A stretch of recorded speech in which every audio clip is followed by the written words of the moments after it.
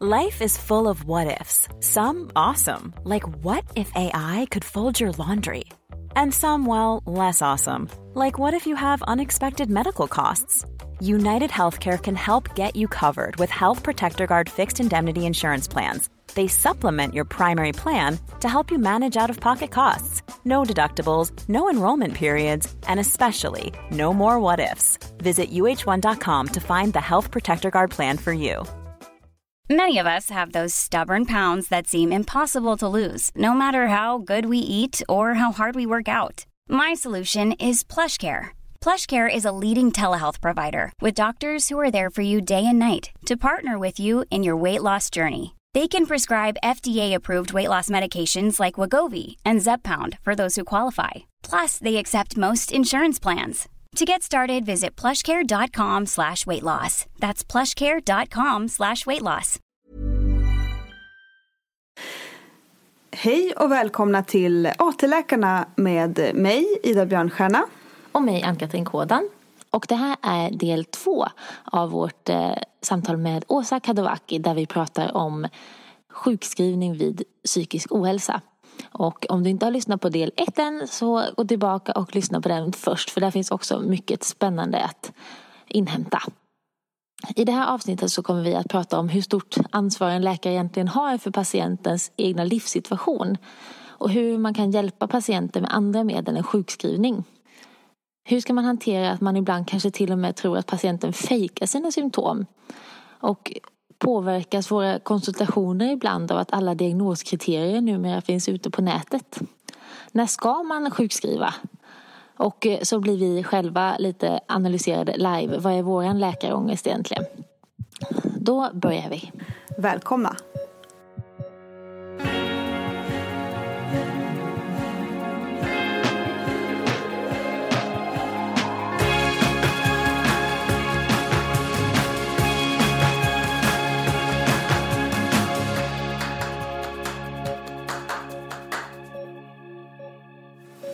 Det är så mycket av det som jag har fått lära mig inom alltså på min psykplacering, att det här är liksom relevant att sjukskriva för. Men nu så omkastas allt det som jag känner att jag har lärt mig. Så då måste det innebära att väldigt många liksom, till och med psykiatriker, alltså sjukskriver människor som egentligen inte borde sjukskrivas. Det känns som att det inte bara vi unga läkare som saknar kunskap, utan till och med de som ska vara de allra bästa på det här. Jag tror att, eller jag vet att sjukskrivning fungerar bra när det är kopplat till en behandlingsplan som successivt utvärderas. Det som man ser idag i Sverige är väldigt mycket ärvda fall och där det inte finns någon plan. Och man gör det som går snabbast. Och sen det här med att jag sa de också svenskar, att undvikande som strategi, det är normalt i vår kultur. Men det hänger också ihop med den här ohälsan. Utan om man ska bidra till utveckling och till att fler klarar av att leva sina liv, det handlar inte om att överge dem genom att inte sjukskriva dem och de inte har mat på bordet. Utan jag behöver göra en strukturerad, övergripande bedömning och vad är den medicinska delen. Men jag förstår att man inte kan få one-liners, att det inte där blir bra. Men jag känner bara att i vissa, det var framförallt en patient som jag hade återkommande liksom, som kom till mig kanske 3 gånger. Och det var lika mycket klump i magen varje gång. Och hon hade liksom ett väldigt bestämt sätt liksom. Och hade verkligen hon visste precis vad hon ville, och hon ville ju bli sjukskriven, och hon var väldigt liksom övertygande och liksom forcerade, och hon liksom hade en beställning liksom lite aggressiv liksom. Om jag hade kunnat prata så som du gör, Åsa, så hade det varit jättebra. Men jag fann liksom inte mig i den situationen. Vad ska man göra när man sitter där och man bara känner att det bara kommer en flod av liksom massa saker. Och man bara känner att hjärnan nästan stannar av. Ja, men liksom. Och det är därför jag poängterar att det här är en relationsproblematik. Ja. Och vi har en termin 11 föreläsning, jag och en kollega, om det utmanande mötet när varken patienten eller doktorn är nöjd. Och då brukar vi rollspela så här situationer. Och då visar jag bland annat stoppbeteenden. Där när patienten beter sig på det där sättet och så säger jag märker att du är väldigt bestämd och du har mycket på din agenda. Det verkar som att du vill övertala mig till sjukskrivning. Det vill säga att jag stannar upp, jag sammanfattar och jag talar om vad jag har uppfattat.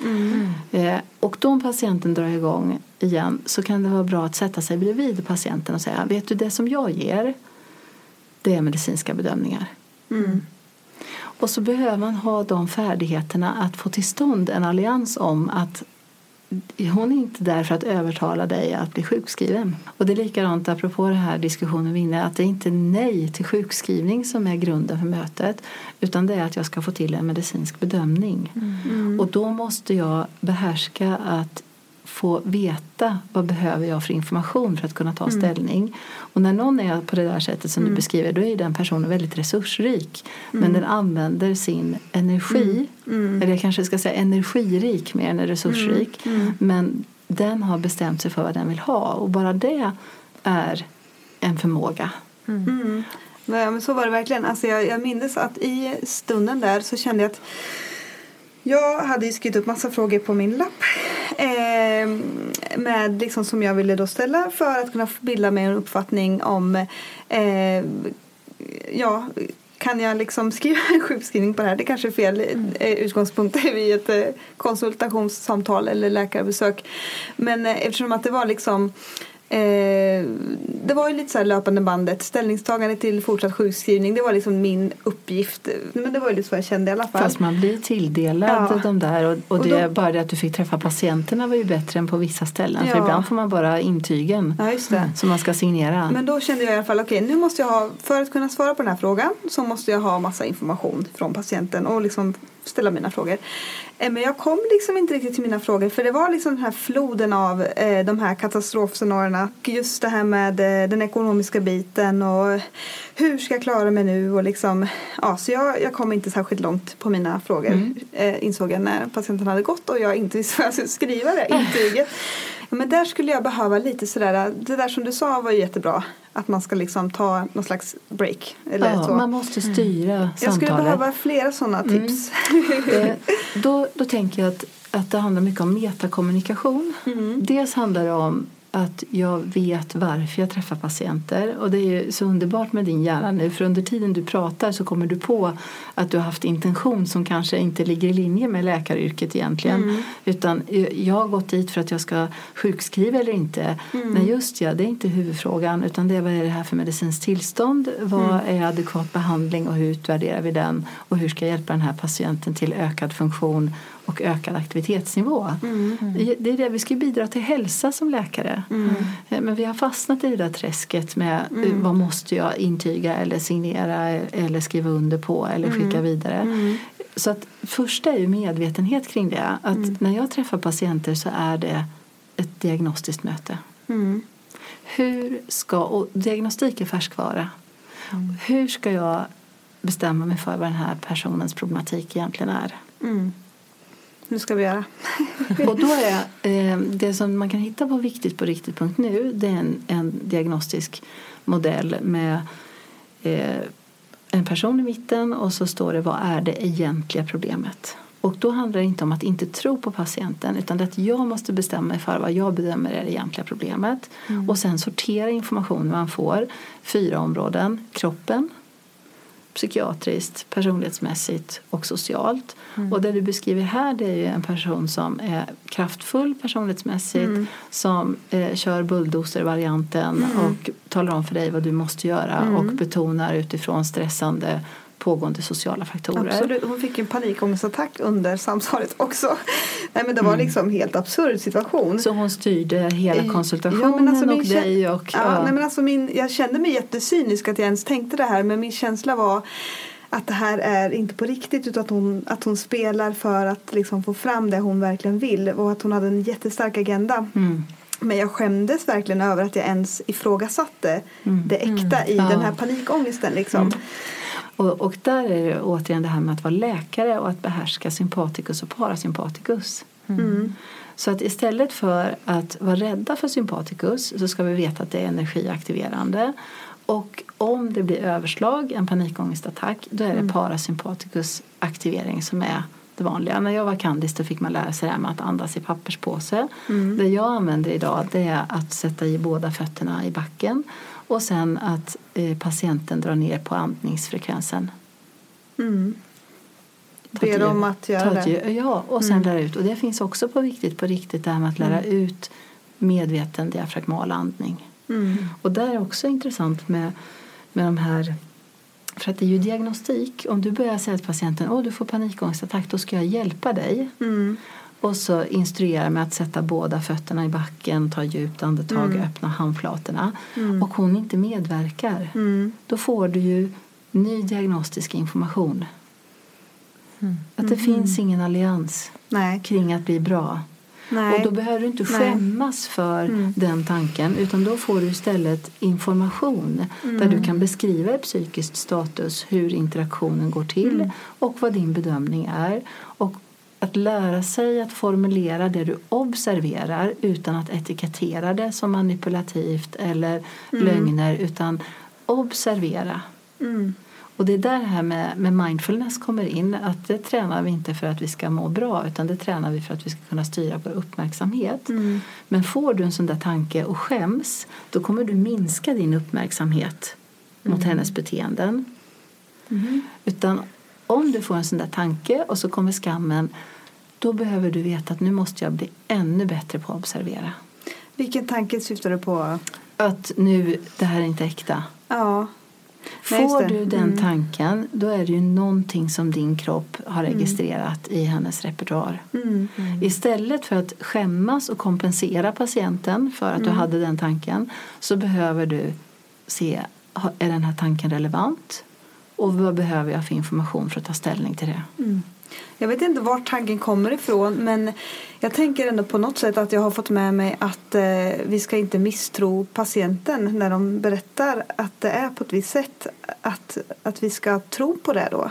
Och jag vet inte om jag har det från läkarutbildningen, men jag har inte stött på fram tills jag stötte på dig att vi liksom det här ifrågasättandet liksom, och vad nu det beror på tycker jag är konstigt, för jag tycker att också inför att vi som AT-läkare ska ut på psykiatrin och möta de här patienterna och ta de här som väldigt stora besluten egentligen, att sjukskriva eller inte. Jag känner inte alls att vi har fått... Ni tränade det? Nej, jag känner mig så otränad och därför så ser jag mig själv som ett lite darrande asplöv. Var modig. Och sen tänker jag att det är jätteviktigt hur man etiketterar återigen det här med ordvalet. Att misstro någon, det är inte särskilt sympatiskt. Jag träffar alla sorts människor i mitt yrkesutövande, och jag går inte in med misstro, utan jag går in med nyfikenhet. Jag är utbildad för att kunna ta anamnes, där patientens berättelse är en del, men sen måste jag kunna göra en egen bedömning. Och det har blivit svårare utifrån att alla diagnoskriterier är ute på nätet och man har bestämt sig innan man kommer vad man lider utav. Jättesvårt, för att det är ändå när man inte har så mycket erfarenhet att man liksom själv kan liksom på något sätt se patienten och liksom patienten säger det här, men jag ser också det här, och därför av min kunskap och erfarenhet så kommer jag fram till liksom det här svaret för mig själv. Alltså det kräver ju ganska mycket erfarenhet, och när man är helt grön då blir det ju på något sätt de här diagnoskriterierna som man har lärt sig för att sortera upp alla de här liksom, jag vet inte hur många psykiatriska diagnoser man ska lära sig under psykkursen, men det är ju jättemycket bara ett enda virrvarr. Så försöker man liksom sortera vad är vad liksom. Och då använder man ju de här diagnoskriterierna för att ens komma ihåg vad är ångestsyndrom eller vad är depression liksom. Det blir ju väldigt så instrumentellt innan man har liksom lärt sig det och liksom man har patienter att hänga upp sig på och man har en erfarenhet. Och då blir det ju det är ju det enda som jag har, och det kommer ifrån patientens berättelse, psykisk anamnes och psykisk status. Det är ju liksom de två delarna. Och ju mer oerfaren man är, desto mer fokus blir det ju på den psykiska anamnesen. I alla fall så känner jag så. Och får jag bryta in nu? Ja, men får bara säga klart meningen. Annars kommer jag tappa bort mig. Och att då... Och då hänger ju det på att det som patienten berättar är det jag får liksom ta som att det är så.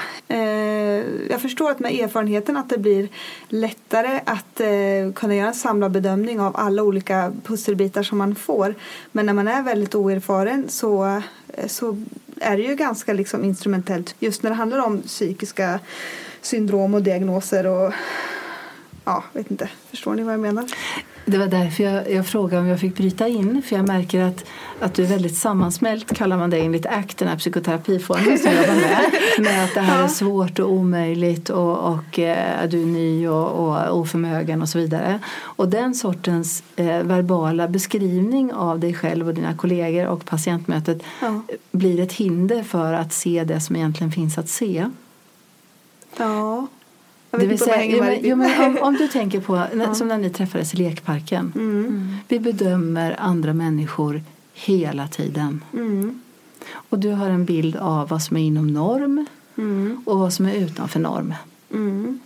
Eller hur? Ja, så är det ju. Och när någon är allvarligt psykiskt sjuk, om en sån person skulle komma in på lekplatsen, hur snabbt vet du det? Ja, men det kan ju... Alltså när det är väldigt uppenbart, då är jag inte osäker. Såklart. Och de allvarliga psykiatriska syndromen, de har ju inte ökat. Utan det som har ökat, det är det här diffusa. Och det är där det är... Och det är det som är supersvårt. Och det är där det blir så lätt om man lägger fokus på hälsa istället för vad är det jag kan missa eller vad är det jag inte har fattat. För att om du börjar titta på människor och tänker vad är det de behöver göra mer av för att må bra. Och psykiatriskt är jag bekymrad för den här människan utifrån att den inte är autonom, inte har resurser, har samspelssvårigheter, inte har körkort, inte har klarat skolgång. Det vill säga man behöver börja tänka funktionsnivå. Och om man ska ställa krav på personer, precis som du sa förut, man kan inte ställa likadana krav på alla. Men har man klarat grundskola, har man klarat gymnasium utan specialinsatser, har man körkort, har man sin rösträtt och så vidare, då har man funktion att leva sitt liv. Och du menar att då kan man jobba? Då får man äga sitt liv, och hur mycket man vill jobba, det är upp till individen. Men ni ska lära er att bedöma om det finns medicinska tillstånd som behöver läka via frånvaro från jobbet. Och det är väldigt få tillstånd som behöver det. Det är väl de man behöver veta då för att känna att man inte gör fel. Att man inte sjukskriver för lite. Eller och då liksom. tänker jag att det är vanföreställningar och det är djupa melankolier och det är extrema tvång. Men det är jätteintressant med Patientföreningen för tvångssyndrom. De skrev till Socialstyrelsen när det här beslutsstödet skrevs att sjukskriv inte oss för tvånget ska ha så lite tid som möjligt.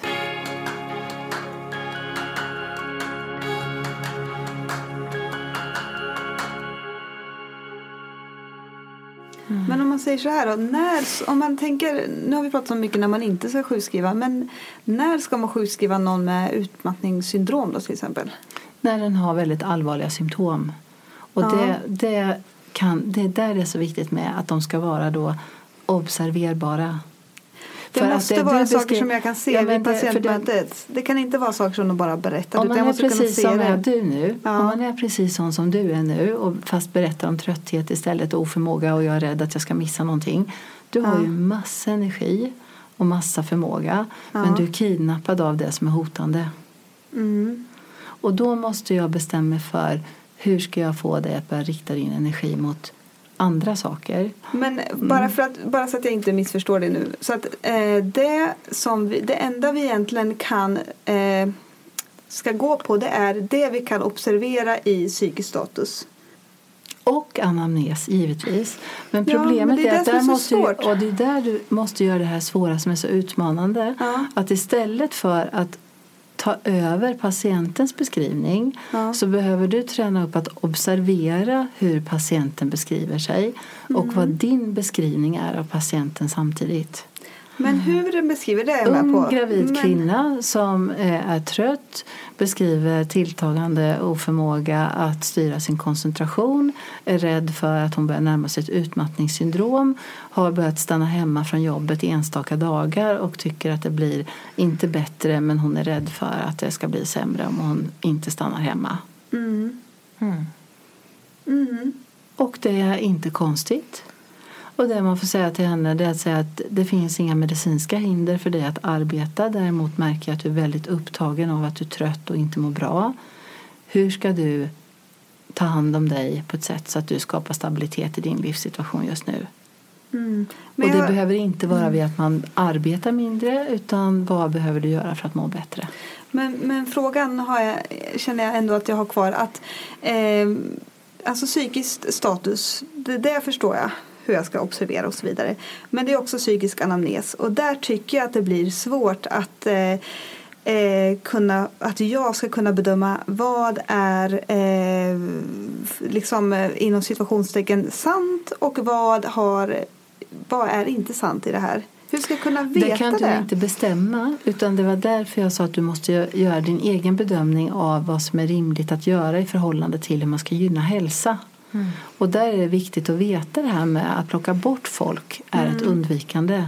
Och de blir inte bättre på att koncentrera sig genom att undvika arbete. Utan är man bekymrad för att man inte kan koncentrera sig, hur tränar man upp koncentrationen?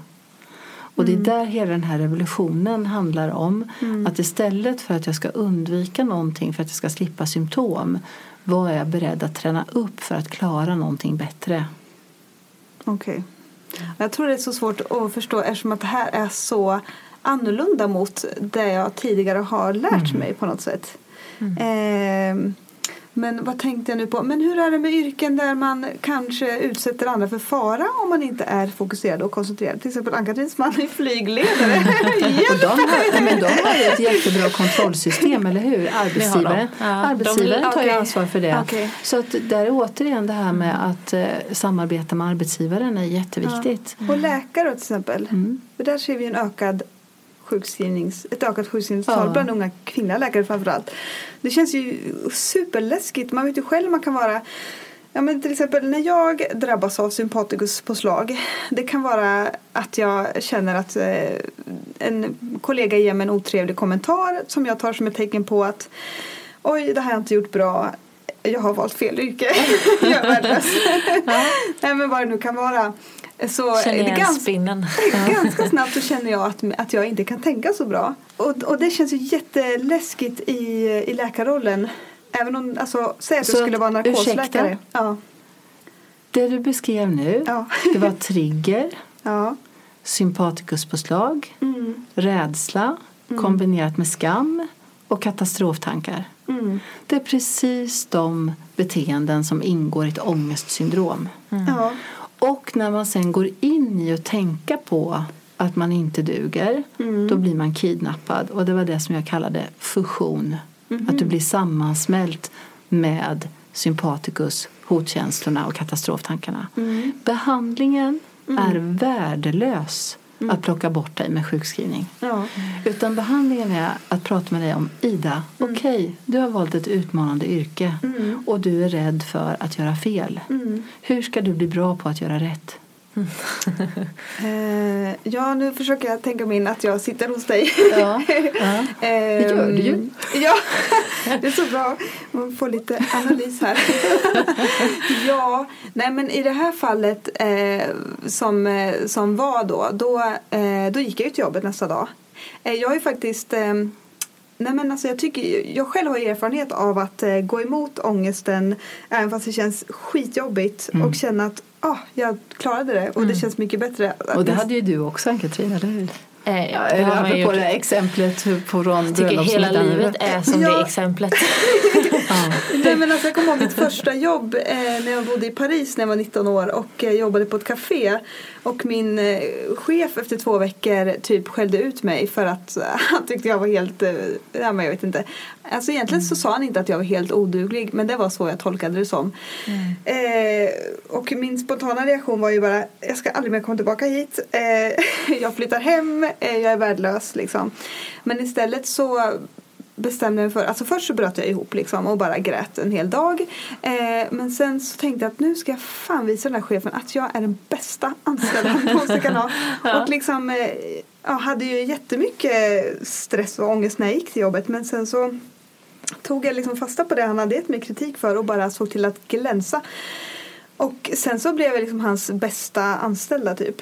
Och då kände jag liksom en sån, alltså jag växte ju sjukt mycket på den erfarenheten. Så att jag behöver inte behandla dig. Nej, precis. Du har ju svaret.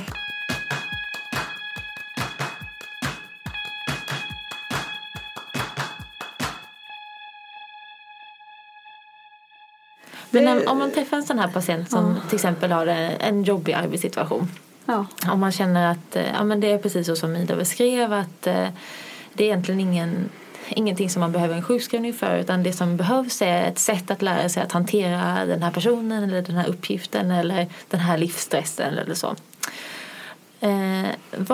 Vad kan vi ge någonting till den patienten då? Vad tycker du att vi ska göra då?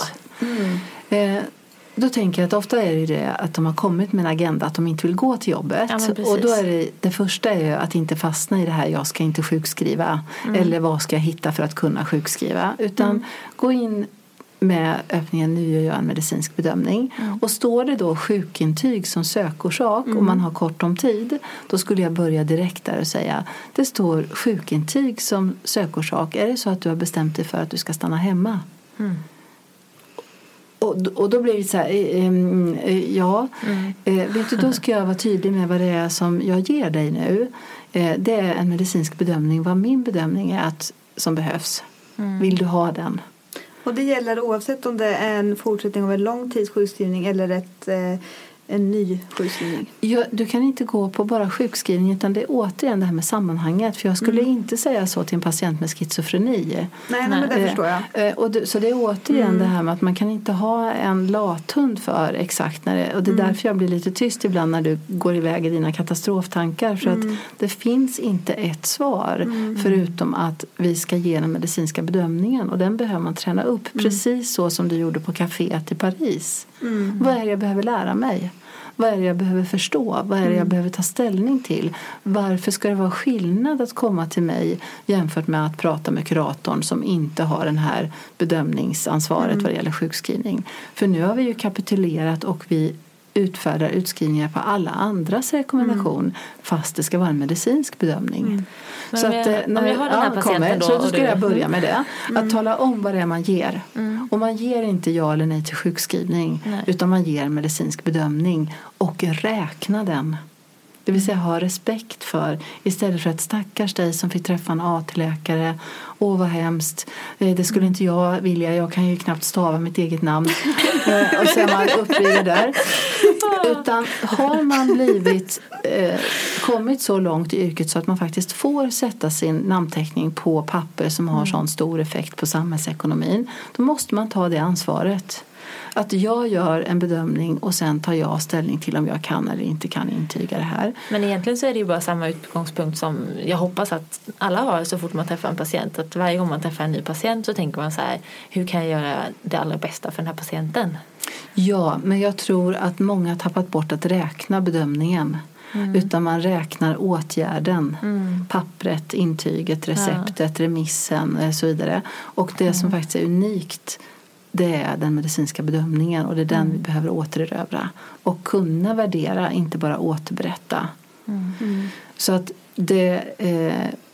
det är faktiskt en konstart på att kunna vara så närvarande, att kunna kombinera, att kunna kunskap och erfarenhet, att kunna lyssna och förstå att det du säger är det du säger och vad är min bedömning.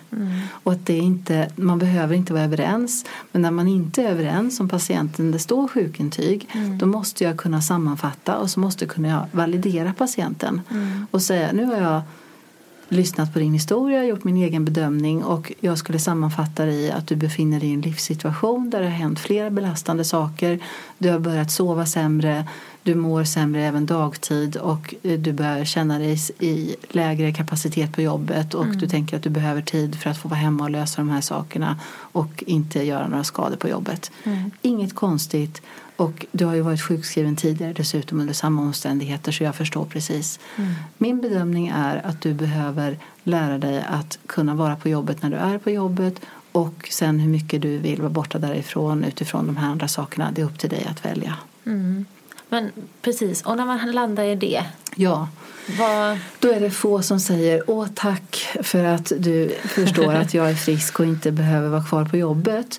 Och då, det som är det vanligaste, i och med att läkare vill så gärna få bekräftelse från patienterna att de har förstått och så vidare, så är det lätt att man börjar kompromissa eller så om patienten säger, men vad menar du? Ska jag må så här dåligt och fortfarande gå till jobbet? Och då måste man ha bestämt sig för om det finns något medicinskt som jag vill behandla med sjukskrivning, och finns det inget medicinskt som jag vill behandla med sjukskrivning, så behöver jag inte diskutera det med patienten. Men jag behöver kunna bemöta reaktionen på att jag säger nej. Och det var därför jag sa att det var en relationsfråga från början. För att det blir ju en ökad symptomnivå hos patienten. Och då behöver jag, istället för att skämmas för att jag är dum, kunna stå kvar och säga... Jag märker att du inte är nöjd med det jag kommit fram till. Det är inget konstigt. Du hade ju räknat med ett sjukintyg och ni har till och med skaffat vikarie åt dig. Så det blir väldigt märkligt både för dig och din arbetsgivare. Det ändrar inte min medicinska bedömning, utan vi avslutar det här besöket nu.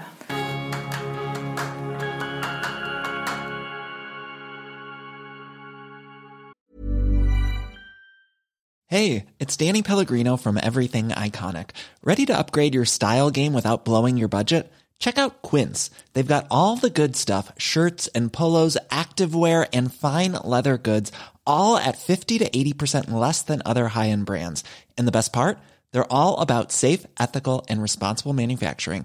Get that luxury vibe without the luxury price tag. Hit up quince.com/upgrade for free shipping and 365-day returns on your next order. That's quince.com/upgrade. There's never been a faster or easier way to start your weight loss journey than with PlushCare. PlushCare accepts most insurance plans and gives you online access to board-certified physicians who can prescribe FDA-approved weight loss medications like Wegovy and Zepbound for those who qualify. Take charge of your health and speak with a board-certified physician about a weight loss plan that's right for you. Get started today at plushcare.com/weightloss. That's plushcare.com/weightloss. plushcare.com/weightloss.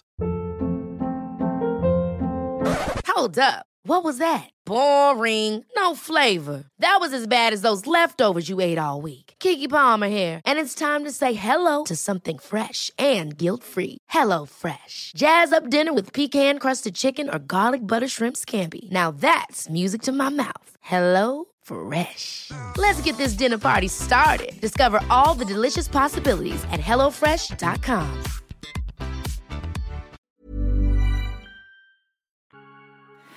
Men alltså, man vill ju gärna, precis som du beskriver, man vill gärna ge en åtgärd. Du vet, så här, man vill gärna till och med skriva recept på Alvedon som är receptfritt, för att så här, det känns som att de har fått något i handen när de går därifrån. Eller någon slags rekommendation. Så att jag förstår att det blir lite tvärt emot vad du har sagt nu. Men när jag förstår att man ger dem inte sjukskrivning, om det nu var det som var deras mission med att komma dit, och man står kvar och vågar liksom tro på vad man själv har gjort för bedömning. Men ibland kan man ju känna att nej, du behöver inte sjukskrivning, men du skulle verkligen behöva hjälp med att strukturera upp ditt liv och hantera det. Vad kan man erbjuda för sån hjälp? Kan man erbjuda någon sån hjälp? Absolut. Och jag tänker nu med det här med bedömningen. Jag skriver alltid på den här mallen som finns på Viktigt på riktigt, fast jag gör den för hand. Och ger patienten sammanfattningen. Så att de får med sig vad det är jag har bedömt och som huvudproblematiken. Och så kanske jag lär ut om det här med sympaticus reaktionen, för de har blivit väldigt rädda för att det kanske leder till utmattning. Och det stod i DN förra veckan att de här symptomen som är sympaticusreaktion egentligen, det är förstadiet till utmattning, och då smälter ju hjärnan och så är de igång i det här katastroftänket. Då behöver jag ge dem dels den kunskapen om vad sympaticusreaktionen är, och det finns det också arbetsblad för på Viktigt på riktigt, och hur man aktiverar parasympaticus. Men inte som ett undvikande att jag ska slippa känna hjärtklappning, utan när jag får hjärtklappning och jag blir ledsen om någon kommenterar eller jag känner mig hjälplös, hur ska jag kunna vara vänlig mot mig själv då? Och då är det här med parasympatikusaktivering, och det här är compassion också, att veta att nu har jag det svårt. Nu lägger Åsa händerna korsade över bröstet. Ja. Och det där ligger ju också så långt ifrån det ni har lärt er på läkarutbildningen. Att man tror att man måste göra en medicinsk åtgärd istället för hur gör man en mellanmänsklig åtgärd. Men så dels ger jag sammanfattningen, och dels gör jag det man kallar psykoedukation. Att lära ut saker som sympatikusreaktionen, eller det här med att sömn handlar jättemycket om att släppa taget och att kunna aktivera parasympatikus och säga till sin hjärna: tack för att du fortsätter att tänka. Jag är färdig för idag. Och så bara en sån enkel sak som att vaknar man och det är någon tanke, skriv ner den och kunna säga: tack för att du påminner mig, det tar vi imorgon. Och sen att jobba med andning och öppna handflator. Sen har ju jag alltid, och som jag tänker, som du säger, det är jättemånga som har stressproblematik, att det finns ju behandling att få i vården som inte kräver sjukskrivning. Man kan gå i medicinsk yoga, man kan gå i stresshanteringsgrupp, man kan gå i allt möjligt. Och man behöver inte vara sjukskriven under tiden. Tycker att man kan skicka så att de kan få prata med en kurator till exempel? Om det är så att man bedömer att det behöver kartläggas och behandlas. Men jag skulle inte skicka till kurator bara för att jag ska ge någonting. Nej. Men om man känner att det är någon som skulle behöva absolut, men då ska det återigen vara inte bara att man pratar med någon om att man har det svårt, utan att man jobbar med strukturerad behandling kring hur tar man beslut, hur genomför man olika val och så vidare. För att det blir problematiskt om man går och pratar om något som är svårt men inte lär sig hur man ska hantera det. Nej, precis. Men då tänker jag att det är det man skulle få hjälp med i så fall. Och där kan också läkaren göra väldigt mycket om man kan enkla saker som också finns på Viktigt på riktigt. Det här med beteendeanalys och med beslutskorset. Att kunna hjälpa patienten i ett sådant samtal. Men då behöver man boka ett återbesök till sig själv. Ja. Och det kan man absolut göra om man styr sin verksamhet och att kunna hjälpa patienten. Man måste inte remittera bort allting. Men där är återigen att jag måste bestämma mig som behandlande läkare vad jag är beredd att lära mig. Och det är som majoriteten av de som har gått i handledning hos mig. De säger att de använder den här sympatikusgubben, kallas det i arbetsbladet. En profil på en torso, så står alla symptomen som är vanligt vid sympatikuspåslag. Och då kan man, och så längst ner står att det här är vårt energiaktiveringssystem. Det ska inte eller går inte att behandla bort. Nej. Men man kan balansera upp det genom parasympatikusaktivering. Och så står det om andning och mindfulness. Och då finns det arbetsblad kring andning och mindfulness. Så ni kan ju också lära er att behandla sådana här tillstånd genom att lära ut andning, normalisera sympatikusreaktionen och så vidare. Så att det finns jättemycket att jobba med om man vill ge patienten. Ja. Om man får vara självisk så är det ju mycket mer tillfredsställande för en själv att ta tillbaka patienten och lära sig det här liksom, så att man ser, för att en del av det som vi pratar om är just det här som Ida beskriver, att man får en patient, det står liksom en liten etikett, förlängd sjukskrivning, den kommer en halvtimme, man får den här floden över sig, den försvinner, man ser den aldrig igen. Alltså, det är inte ett läkaryrke. Det är ju inte så någon vill ha det egentligen. Men alltså när vi pratar om det här, då känner jag ju egentligen att det jag skulle behöva för att faktiskt göra det här bra utifrån liksom så mycket som jag kan här nu, det är ju att liksom säga att nej, men jag kan inte ha liksom 3-4 patienter om dagen på den här frågeställningen utan tillräckligt mycket handledning och tillräckligt mycket liksom stöd i att, för det kräver ju betydligt mer att gå emot än att gå med. Det är ju ingen konst att förlänga sjukskrivning. Men det kräver ju ändå som ganska oerfaren läkare ganska mycket att gå emot, och det krävs ju ganska mycket stöd tycker jag i form av handledning och liksom. Nu känner man att man har stöd från dig i den här lilla gruppen i rummet, så nu känns det så lätt liksom. Ja, nu känns det jättelätt, men jag vet ju hur svårt det skulle vara där ute, och speciellt om det är så att ens handledare inte riktigt är med på det här konceptet.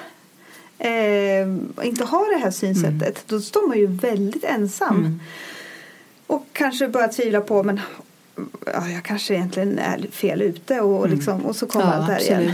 Det, är ju, alltså det känns lätt och här och nu och det låter ju jättesjälvklart, för det är ju Jag tror absolut att det är sant det som du berättar.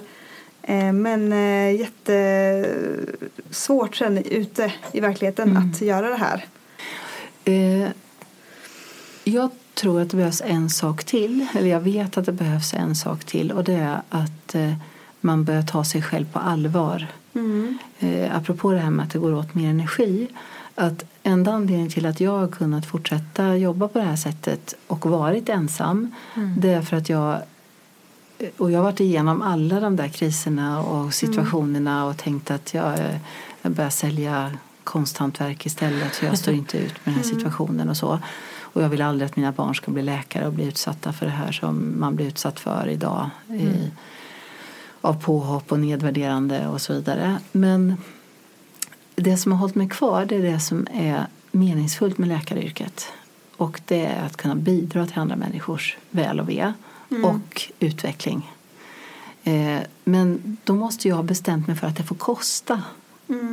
Så att, och det kan ingen annan människa ta åt mig. Nej. Utan jag måste bestämma mig för att jag är beredd att anstränga mig. Alltså det jag menar är egentligen inte att det kräver mera rent... alltså det är ju det också såklart. Men jag menar att det kräver... jag ska säga, jag känner att för att jag ska gå emot någonting som liksom flera andra läkare innan mig har bedömt som en viss sak, och nu kommer patienten med samma symptom, och tidigare AT-läkare har under handledning fått liksom okej att göra på det här sättet. Om jag då ska gå emot det, då är jag bara rädd att jag liksom gör fel. Inte det att det blir jobbigt, och patienten kan ju bli arg på mig. Det är ju i sig jobbigt, men det absolut viktigaste för mig är att veta att alltså man vill inte göra felbedömningar och liksom vara en dålig läkare. Och då är vi katastroftänket igen. Ja, men vi skulle ju kunna felbehandla liksom. Jag tänker att det som du började hela intervjun med, det var ju att du hade ont i magen när du skulle förlänga, för att det kändes inte bra. Men så kommer alla de här motargumenten till varför du skulle gå emot, för att det är ju äldre kollega och det är överläkare och det är tidigare AT-läkare. Och så får du alla argumenten av din hjärna till att din känsla i situationen är fel. Och det enda jag säger, det är att du ska börja ta reda på var den där känslan kommer ifrån. Och sen koppla den till hur bidrar jag till den här individens ökade hälsa. Och då blir det plötsligt inte en fråga om att sjukskriva eller inte sjukskriva. Utan det handlar om att återerövra eller erövra den medicinska bedömningen. Och sen...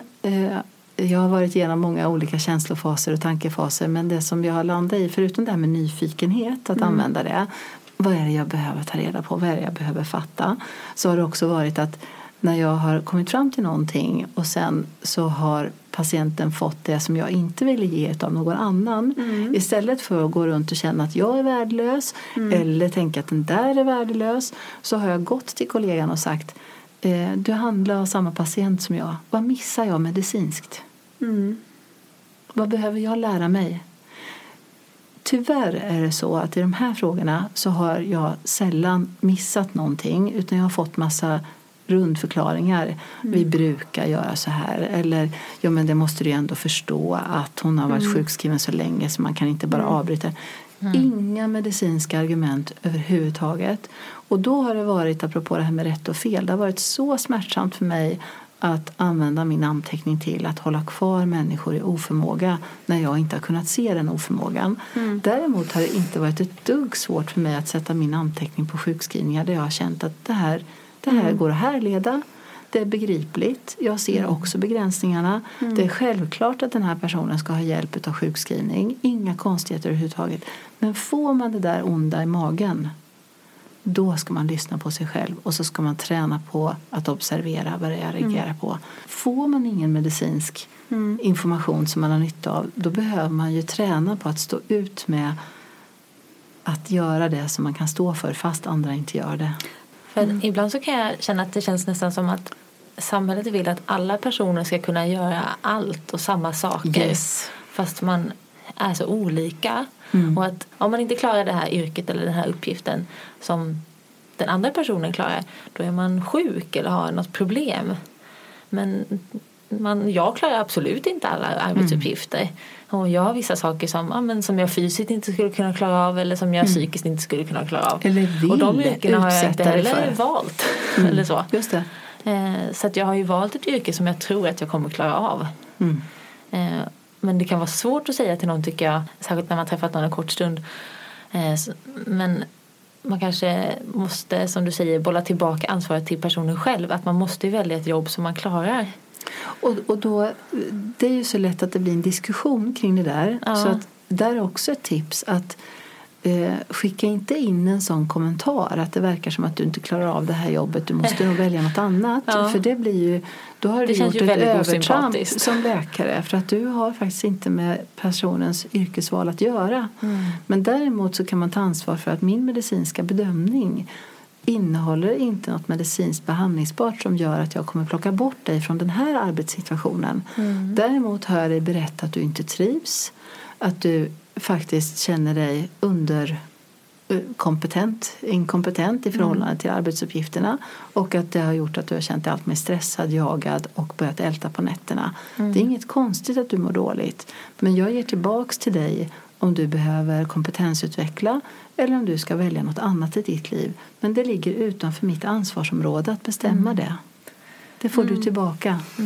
För man kan ju nästan känna att det hamnar i ens ansvarsområde fast det inte är det när någon söker för de här problemen. Ja, och det är därför den här äldre kollegan som att vi har fått tillbaks själen och vi vet inte vad vi ska göra med den är så oerhört viktig, att vi kan bli bra på att validera människors känslor och tankar. Det är inget konstigt att man tänker så här, det är inget konstigt att man känner så här, och det är ditt liv. Du får tillbaks det. Men får jag bara, jag är lite sugen på en fika som du har bakat. Vi brukar prata i en kvart och sen så trycker vi på paus. Det gick inte så bra. Det rullar.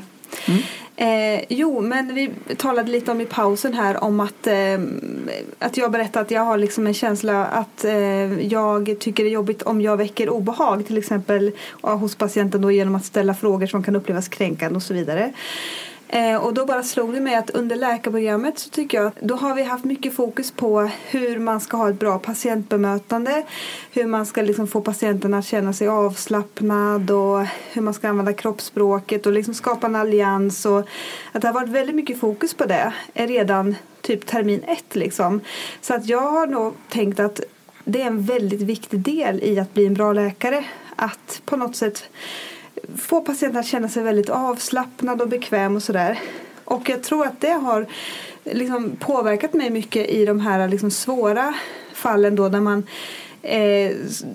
det står liksom i konflikt med att vara den här ska man kalla det för, men den här personen som kompetensperson. Ja, som kommer med någonting som kanske inte patienten tycker om att höra. Man kanske ställer frågor som skapar obehag. Och då har jag nog haft det där i bakhuvudet att tänk nu på hur du är i bemötandet här, så att du inte får patienten att känna att det här är obehagligt eller på något sätt. Förstår ni vad jag försöker säga? Ja, att du tycker utbildningen har liksom uppmanat till att man alltid ska vara i samförstånd och vänner. Ja, men typ. Och liksom att man ska verkligen tänka på hur man är i sitt bemötande för att inte patienten då, som jag har uppfattat det, ska liksom tycka att det är obehagligt eller obekvämt eller liksom sådär. Och det är ju omöjligt att vara liksom, bibehålla den härliga stämningen i rummet om man ska komma med någonting som står i konflikt med det patienten önskar av mig som läkare. Förstår du, Åsa, hur jag menar? Ja, absolut. Jag sitter och tänker på att så väl vi ville och så fel det blev. För jag tänker att om man jämför med, alltså alla besök i sjukvården är ju föranledda av att man inte mår bra. Och trygghet i en sån situation handlar ju om att den man träffar tål otrygghet. Så det där avslappnande och så vidare, det handlar inte om att man ska känna att man kommer till en spa-avdelning, utan jag kommer till en person som klarar av svåra situationer. Det handlar inte om att smörja patienten, utan det handlar om att kunna lyssna på patienten, vara närvarande och göra en egen bedömning. Och det är utmanande för att det är flera kognitiva processer samtidigt. Och då om du till och med tänker på att patienten inte ska reagera, då kommer du inte göra det egentliga läkararbetet. Som handlar om att göra en iakttagelse och en objektiv bedömning. Så att jag skulle vilja ge dig tillbaka att det räcker att du bara är som du är, vänlig, intresserad och trevlig. Men det du ska ge patienten är ju medicinsk kompetens, och istället för att vara rädd för att du inte har tillräcklig kompetens, hur ska du utveckla den? Och då är det ju viktigt att veta om vad man kan, och det är viktigt att veta om vad man inte kan. Men det handlar också om att öka på den sidan man kan istället för att tänka på det man inte kan. Precis som vid kirurgi, det var svårt för mig för att då orsakar man ju blödning när man öppnar. Och det är precis samma sak med de här sortens samtal som jag har, att det är också en form av blödning eller smärta, att kunna prata om det som är svårt och vara närvarande i det. Och inte undvika det, utan att hjälpa patienten att få prata om det som är svårt, men också sen kunna diagnostisera, är det någonting som behöver behandling eller handlar det bara om att få sätta ord på det och få bekräftat att det är okej, och sen att det inte är sjukt. Men det jag tror jag också är att jämförelsen med hur det var förr inom vården, att läkaren var väldigt auktoritär, styrde och ställde, det var oftast en man, det var inte så många kvinnliga läkare liksom för x antal år sedan, och det var väldigt hierarkiskt, och läkaren liksom både mot patient och liksom sköterskor var liksom styrde och ställde, och man har liksom på något sätt att det är, man ska göra motsatsen till det liksom. Men att det kanske har gått för långt, att man ska för mycket. Ja, men man har tappat bort sig i bilden av att man inte, att auktoritet är dåligt, istället för att auktoritet är ju kopplat till att man har en kompetens. Och där tror jag det här med att man måste lyssna på sin patient, man har betonat patientens kompetens, och där är det jätteviktigt att man inte tappar bort den egna bedömningen, att patienten har sin kompetens, men den kommer till mig för att den egna kompetensen inte räcker. Och då ska jag bidra med min kompetens. Men om jag är rädd för att använda den för att patienten kanske inte tycker om det, det är då alliansen måste handla om att jag får göra mitt jobb. Och det är därför jag börjar en sån där konsultation där det står sjukintyg, frågetecken, som konsultationsorsak. Då frågar jag alltid patienten om de vill ha min bedömning, för det är det jag ger. Inte ja eller nej till sjukskrivning, utan ger en medicinsk bedömning, och sen föranleder den olika åtgärder eller inga åtgärder. Och när jag förmedlar det sen, då måste jag låta med respekt patienten reagera, men jag måste också ha respekt för mig. Och om patienten går emot min integritet och börjar hota eller nedvärdera, då måste jag kunna avsluta konsultationen också, istället för att börja muta patienten med hälften då. Ja, precis. Ja, men det är väl lite som du sa i början, det här med att ha respekt för sin penna, eller ta tillbaka sin penna. Att man måste ha respekt för sin egen kompetens och för vad man kan stå för och inte stå för. Så att när man liksom går hem efter en arbetsdag, så kan man kunna liksom ändå känna att men jag gjorde det som jag hade kompetens att göra. Och vi pratade innan också lite om att det är som att sjukskrivningen har blivit det säkra, att man liksom, då har man gjort det säkra kortet, men egentligen så är ju sjukskrivning också en aktiv handling, och om man är osäker på om man ska sjukskriva eller inte, då kanske man egentligen inte ska sjukskriva, för att i andra lägen så gör man ju inte, vid en operation till exempel, om man står där och har öppnat buken och det ser lite konstigt ut där och inte vet vad man ska göra, då gör man ju inte så här, jag känner lite osäker, men jag opererar för säkerhets skull, det känns dumt att inte göra något. Alltså men sjukskrivning har blivit som tvärtom, att men man kan alltid sjukskriva lite grann, för det är aldrig farligt, men det kan ju vara skadligt. Ja, men det har ju blivit en aktiv handling att gå emot tidigare, i alla fall när det är liksom ställningstagande till förlängning och sjukskrivning. Då har man liksom felaktigt tänkt att det aktiva i det här fallet är att gå emot, och det passiva är att flyta med. Men egentligen är det tvärtom. Precis, och det är därför det är så viktigt med den här kunskapen om att undvikande är det som är problemet vid ångest och de flesta depressionstillstånd, och att om man använder sjukskrivning på det som inte är sjukt, så har man ingen kontroll över läkningen. Nej. Nej, men vi sa det också i pausen, eller jag sa det att egentligen sammanfattar det väldigt bra när man blir förvirrad och tänker hur ska jag tänka här och liksom man krånglar till det väldigt mycket och så tittar vi på mig när jag bara vevar in mig i långa haranger. Men att bara återgå till liksom att sjukskriva det som är sjukt. Vad är sjukt i den här situationen? Den här patienten beskriver en socialt belastande situation och det är jobbigt med farmor är sjuk och jag trivs inte på jobbet och min man har lämnat mig. Jag får de här symptomen som kan vara allt som sympatikus kan uppvisa i sin palett liksom. Och så tog du några fler exempel och egentligen så är ju allt det ett helt adekvat reaktionsmönster på en situation. Det är helt friskt. Och bara gå tillbaka till liksom det enkla liksom. Ni kan ge patienten någonting bara genom att göra bedömningen och sen att man kan lära ut olika saker som andningsteknik eller mindfulnessövning eller undervisning kring sympatikusreaktionen. Många är ju rädda för att de håller på att bli galna och bara det att kunna normalisera och avdramatisera och säga att det här är en normal reaktion och det är kroppens energiaktiveringssystem och det är för att det är så mycket förändringar. Det är inget konstigt, men boten är inte att undvika utan det är att kunna stabilisera, träna, äta, jobba, ta beslut. Men lära människor att leva livet. Yes.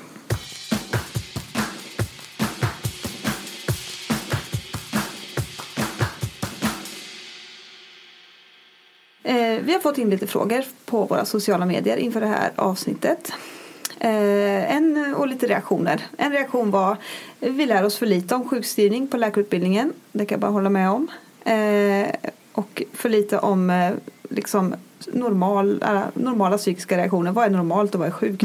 Och jag skulle verkligen önska att alla som har gått läkarutbildning sista 5-10 åren lobbar mot universiteten att vi måste lära oss om det här. Verkligen. Istället för att man säger på psykiatriska kliniken när en kollega ringde upp och sa vad lär ni ut kring utmattningssyndrom egentligen? Varpå överläkaren på den psykiatriska kliniken svarade nej men jag kan ingenting om det där förutom att man ska vara sjukskriven länge. Ja men det är väl det. Jag har fått take home message. Utmattningssyndrom, minst 6 månaders sjukskrivning. Ja. Sen kommer en liten fråga här. Jag tycker ofta att min handläggning blir väldigt godtycklig när jag ska ta ställning till sjukskrivning för stress. Jag tror tyvärr att jag låter mitt eget humör med mer att påverka för mycket och att det inte blir en bra medicinsk bedömning. Vad är rimligt att tänka? Vad kan patienten faktiskt ha nytta av och vad är rent kontraproduktivt? Och vad kan man förvänta sig ska göras på arbetsplatsen med anpassning med mera? Vilken fråga. Då tänker jag generellt sett det vi kallar stress. Det är ju en etikett. Och jag brukar alltid dela upp den i stressorer. Sånt där som farmor var sjuk och jag vantrivs och så vidare. Stressresponsen, katastroftankar, känslor, skam, rädsla, trötthet. Och sen sympatikuspåslaget. Och sen stresskonsekvenserna. Och det är där vi kommer in. Pågår ett farligt medicinskt tillstånd. Och då finns det ju kulturellt väldigt stor rädsla för utmattningssyndrom nu. Men jag jobbar ju med färdigheter att hantera livet. Och då behöver man inte vara rädd för utmattning. Om man vet hur man återhämtar sig och hur man hanterar relationer. Och att man använder dygnet 24 timmar och tar beslut vad man vill använda det till och inte.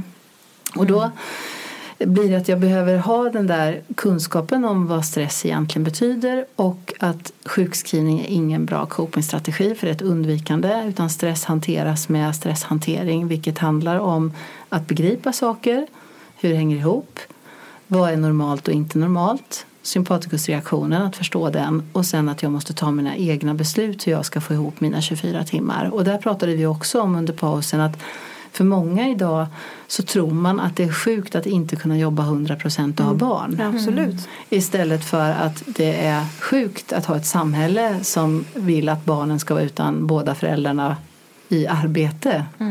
Utan det måste man ju få välja själv och utifrån de förutsättningar man har. Jag läste en artikel bara om en kvinna som hade fått utmattningssyndrom diagnos för, var det 3 år sedan eller något sånt där, och varit sjukskriven lika länge.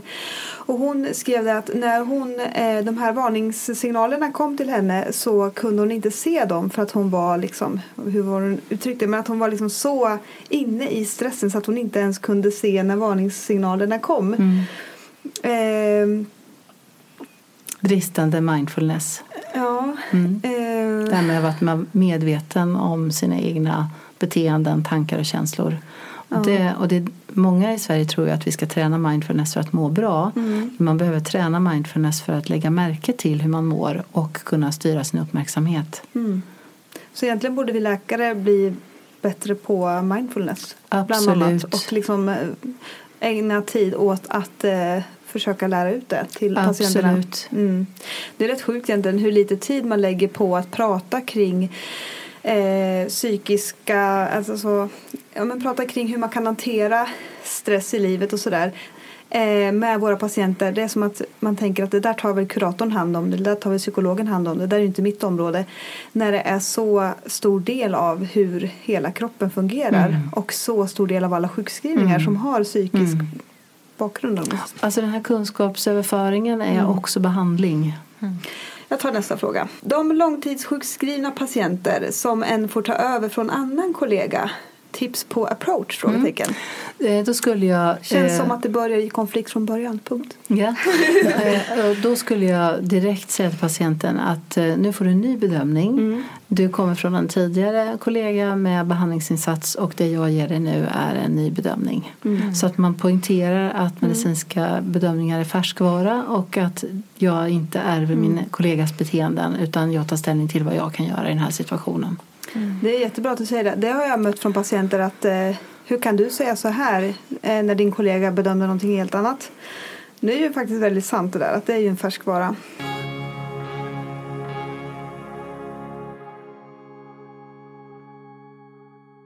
Jo, en fråga är så här. Jag tycker det är lite lurigt när man ska sjukskriva för depression. Å ena sidan är det viktigt att fortsätta med aktiviteter, meningsfulla sysslor för att bibehålla någon stabil rutin i livet, speciellt om man gillar sitt jobb. Å andra sidan är det väl ett belastat psyke som behöver vila i viss mån. Hur ska man tänka här och så vidare? Jag tänker att det där belastade psyket, då är det ju bra om man som läkare förstår på vilket sätt det är belastat. Och när man är beteendeterapeut så kallar man det överskottsbeteenden, till exempel att man ältar eller att man undviker konflikt eller att man inte säger det man menar. Och när man hela tiden undviker saker då blir man nedstämd. Så i de fallen där det inte finns en tung ärftlighet eller en svår melankoli eller vanföreställningar på grund av syntyma eller dystyma vanföreställningar så handlar det ju om att jag behöver förstå vad patienten gör för lite utav som vidmakthåller depressionen. Och det är ju ett helt annat sätt att tänka än att vi ska återställa en serotonin och balans. Så att, och den evidensbaserade behandlingen inom KBT är just beteendeaktivering. Men det behöver ju vara det som patienten gör för lite utav som är meningsfullt för patienten. Och det som vi behöver komma ihåg som läkare är att hjärnan är ett stimulansorgan. Man läker inte genom att undvika aktivitet utan man behöver göra det som är värdefullt och meningsfullt. Och där vet man ju nu att fysisk träning är antidepressivt, att ha välfungerande relationer är antidepressivt, att ingå i olika sammanhang inklusive arbete är antidepressivt.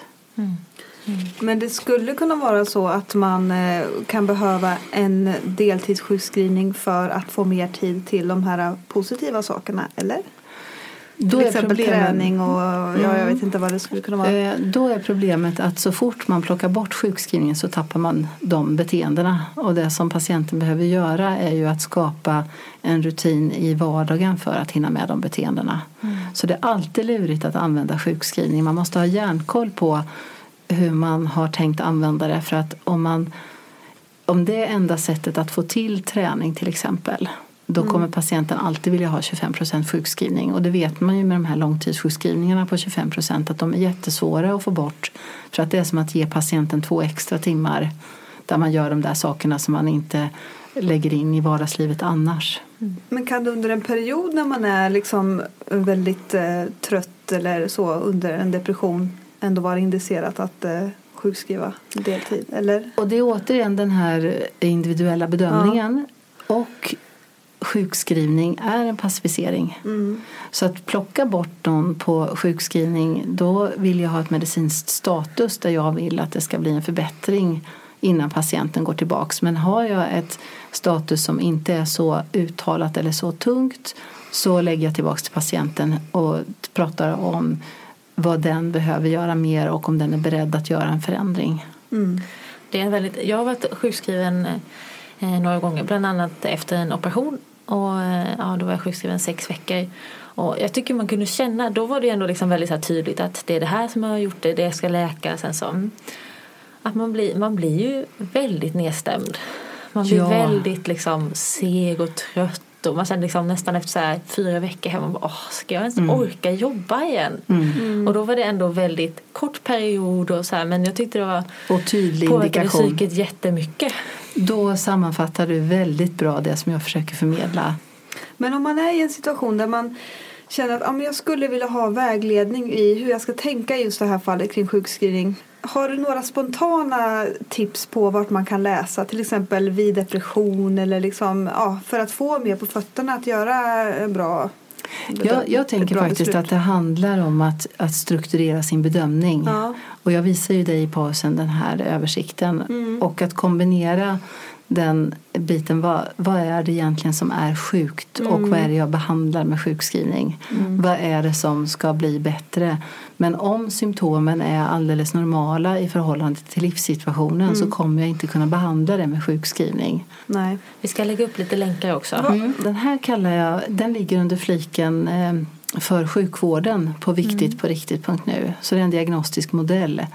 Och det är den variant som jag byggde upp när jag var uppförordnad överläkare efter 2 års ST och ärvde massor med fall som jag inte förstod hur handläggningen var tänkt. Så då började jag skapa ett sorteringssystem för mig själv och sen har jag använt det i handledningsgrupper. Men man kan använda en annan modell bara man har någon form av strukturerad modell för vad är det i patientens historia som är behandlingskrävande med sjukskrivning. Eller är det här alldeles begripliga symptom i förhållande till beteende och livsstil, och vad lägger jag tillbaka till patienten, och sen kan jag jobba med motiverande samtal vad det gäller att öka hälsobringande beteenden, men då är det en annan del av konsultationen. Vi kanske ska ta en sista fråga. Vad gör man när Försäkringskassan inte anser att personen är sjuk men sjukvården och Arbetsförmedlingen tycker det? Psykisk ohälsa verkar inte riktigt anses som sjukdom enligt vissa. Det känns nästan som att det är exakt det här vi har pratat om. Ja, och psykisk ohälsa är ju inte sjukdom utan det är ett begrepp som blandar ihop allt ifrån att jag är ledsen för att min pojkvän har gjort slut till allvarliga psykiska syndrom med psykoser och vanföreställningar.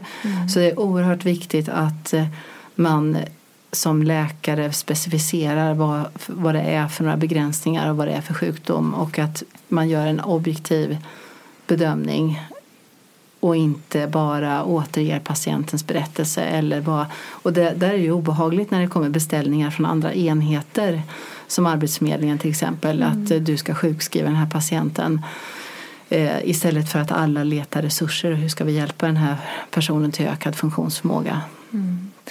Ja, men det är verkligen ett ämne det här som väcker känslor på alla håll. Och det märks både liksom i vad vi fick för respons innan avsnittet ens, att det är många som har frågor, det är många som har men det kom liksom kommentarer både från vad man kan uppfatta som vårdpersonal och patienter absolut. Och även av vårt samtal. Vi har ju liksom, vi spelade in, men även i pausen var det ungefär likadant prat. Så att det känns som att det finns mycket att diskutera och mycket att lära sig i det här ämnet. Verkligen. Ja. Absolut. Om jag skulle få sammanfatta där så tänker jag att det handlar mycket om för er del att erövra läkarrollen tillbaks till att våga stå för en kompetens med riktning att man vill hjälpa andra människor, men att man också kan hantera relationsbiten, att prata om svåra saker och tåla reaktioner både hos sig själv och hos patienten, och ändå fortsätta göra det som man kan stå för och som tål granskning över tid.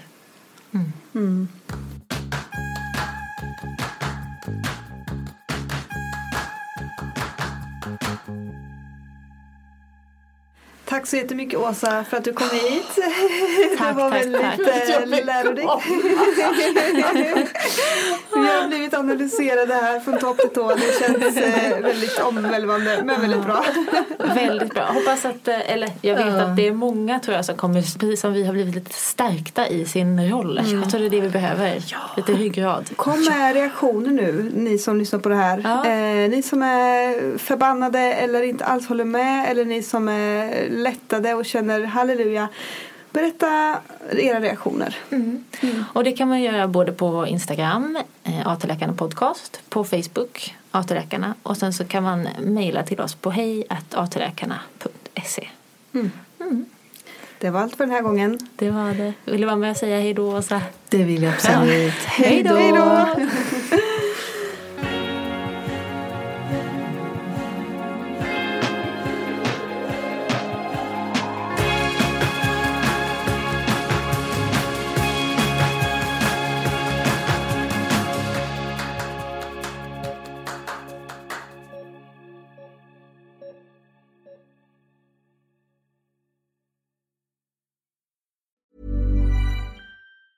Even on a budget, quality is non-negotiable. That's why Quince is the place to score high-end essentials at 50 to 80% less than similar brands. Get your hands on buttery soft cashmere sweaters from just $60, Italian leather jackets, and so much more. And the best part about Quince, they exclusively partner with factories committed to safe, ethical, and responsible manufacturing. Elevate your style without the elevated price tag with Quince. Go to quince.com/upgrade for free shipping and 365-day returns. Hold up. What was that? Boring. No flavor. That was as bad as those leftovers you ate all week. Keke Palmer here, and it's time to say hello to something fresh and guilt-free. Hello Fresh. Jazz up dinner with pecan-crusted chicken or garlic butter shrimp scampi. Now that's music to my mouth. Hello Fresh. Let's get this dinner party started. Discover all the delicious possibilities at hellofresh.com.